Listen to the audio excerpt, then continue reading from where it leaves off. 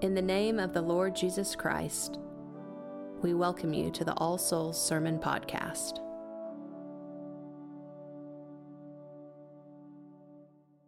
In the name of the Father, and of the Son, and of the Holy Ghost. Amen.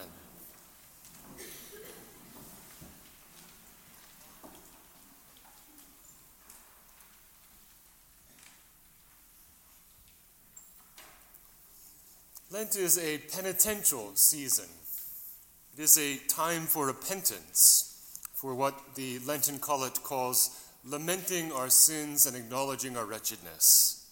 A time for recognizing the extent of our several infirmities, for seeing that, as the prayer book puts it, there is no health in us, that we have no power of ourselves to help ourselves, that we are utterly dependent on the God of all mercy. Lent is a penitential season, and also at the very same time, it is what you might call a potent season. It is a time for learning the power of God. It is a time, as today's collect says, for each one of us to find our God mighty to save. Not only mighty to save in a general or theoretical sense, but mighty to save in the specific temptations and trials of your life and of mine. Lent is a time for experiencing the truth of our Lord's words. My grace is sufficient for you, for my strength is made perfect in weakness. Lent is for knowing God as mighty to save. This theme resonates in both our lessons this morning. We see the power of God displayed both in St. Mark's account of Christ's temptation and in St. Peter's discussion of Christ's suffering. Let's look at them in turn. St. Mark's account of the temptation of Jesus is characteristically laconic. And immediately the Spirit driveth him into the wilderness, and he was there in the wilderness 40 days, tempted of Satan, and was with the wild beasts, and the angels ministered unto him. With these few words, St. Mark says many things, all of which we could explore at some length. But the point I want to make is a very simple one.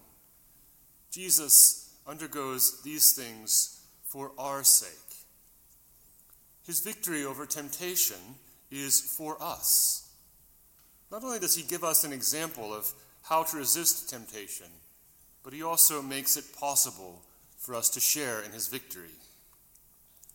As the letter to the Hebrews puts it, Christ was in every respect tempted as we are, yet without sin.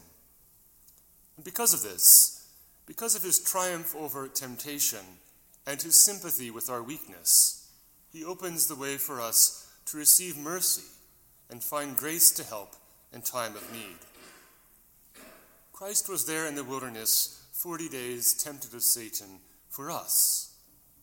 Our Lord was tempted in every way as we are, yet did not sin, so that, in the scripturally inflected words of the prayer book, by his grace we are able to triumph over every evil and to live not only unto ourselves, but unto him who died for us and rose again. One other thing to say about the gospel.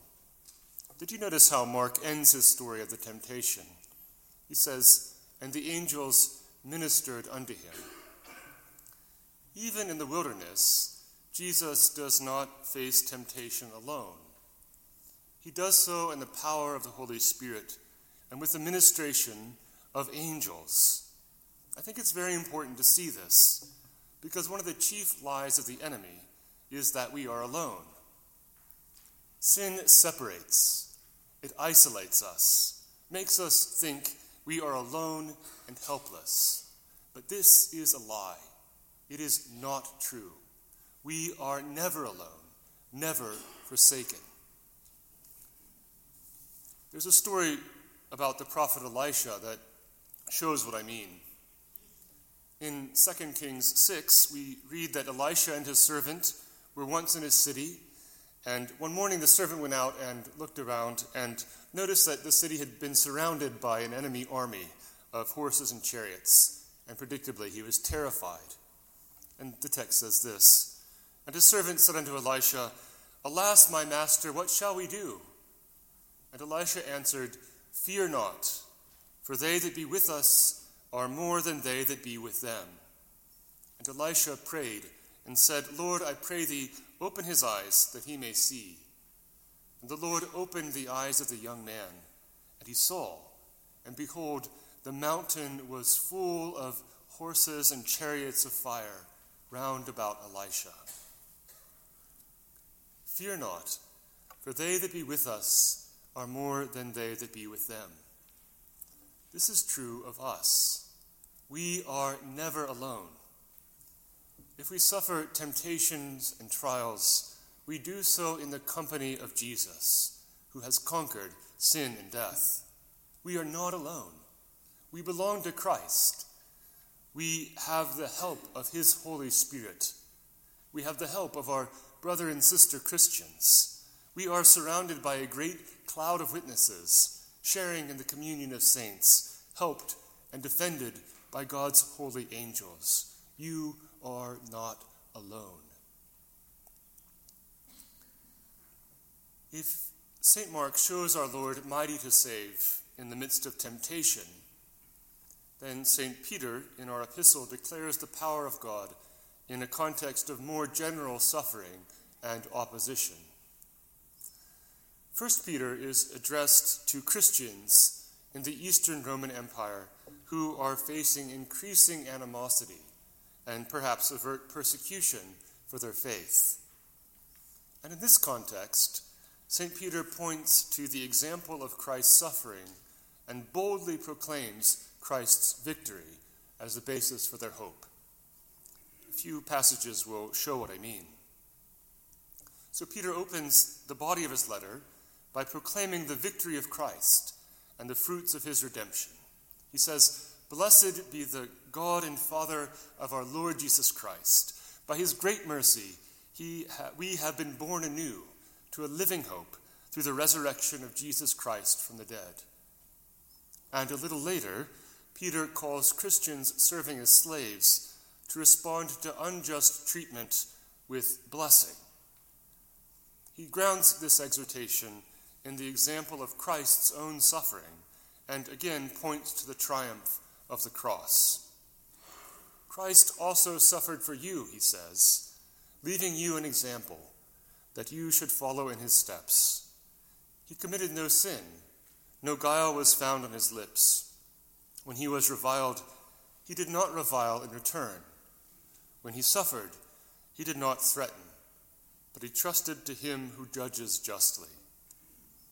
He himself bore our sins in his body on the tree, that we might die to sin and live to righteousness.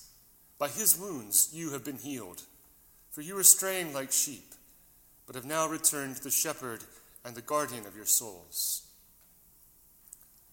This brings us into the neighborhood of our passage, where St. Peter is extending his teaching as a general principle for all Christians, no matter their state of life. Do not return evil for evil, he says, or reviling for reviling, but on the contrary, bless. Because, he says, it is better if the will of God be so that ye suffer for well-doing than for evil-doing. For Christ also hath once suffered for sins, the just for the unjust, that he might bring us to God. Notice again how Christ's suffering is said to be for our sake. Christ also hath once suffered for sins, the just for the unjust. He suffered and died for us. Why? That he might bring us to God, that we might return to the shepherd and guardian of our souls, that we might be healed and cleansed from sin, that we might be born anew and share in the risen life of the Lord Jesus. Christ suffered for us, Peter proclaims, that he might bring us to God, that, as he says even more forcefully somewhere else, that we might become partakers of the divine nature. Do you see how our whole passage resounds with confidence in the victory of Christ? Look again. Peter begins with the suffering of Christ, but he ends with his resurrection and exaltation at the right hand of God, angels and authorities and powers being made subject unto him. And even that obscure portion in the middle of our passage about Christ preaching to the spirits in prison sounds a note of triumph. The idea here seems to be that Christ, after his resurrection, proclaimed his triumph over the fallen angels that were spoken of in Genesis 6, whose disobedience in the days before the flood brought about the mysterious Nephilim and led to the destruction of every living thing in the great deluge, save Noah only and they that were with him in the ark. In other words, the text is saying that Christ Jesus, through dying and rising again, has defeated our most ancient enemies. He has crushed the heads of the dragons. He has bruised the serpent's head. He has triumphed over every evil. Christ, as St. Paul says, has disarmed and spoiled the principalities and powers, triumphing over them in the cross. And therefore, we need not fear. We need not fear any enemy, knowing that Christ has won the victory. Have no fear of them, nor be troubled, St. Peter says, but in your hearts reverence Christ as Lord. We need not fear, because through the grace of baptism we share in Christ's victory. We need not fear, because we know that Christ our God will grant us power and strength to have victory and triumph over the devil, the world, and the flesh, over all our enemies by his grace. Lent is a season for learning the power of God, for finding our Lord mighty to save. And I want to end with words from the Anglican theologian Kate Sonderegger, what she has to say about our passage in 1 Peter 3, because her words sum up all that I've been trying to say to you today. Professor Sonderegger says this: we are not left comfortless. We actually live in a world in which Christ is the true sovereign. It may look to us, in the midst of what is sometimes difficult, perhaps unbearable for us, it may look to us as though others are in fact in charge of the world. But in virtue of the resurrection and ascension of Christ, there is one true judge and Lord, and this is Jesus Christ. And he knows us as the living stones of his own house, his own holy people. And whatever it is that life calls out of us and exacts on us, we are under his care, his good shepherding, and under the sign of his victory. So therefore, she says, I encourage you to place your hope in Christ, for he truly is the Lord of our lives and also of the whole world. And to that I can only say, Amen. Thank you for listening to the Sermon Podcast of All Souls Episcopal Church. For service times and more information, go to allsoulsokc.com. God be with you.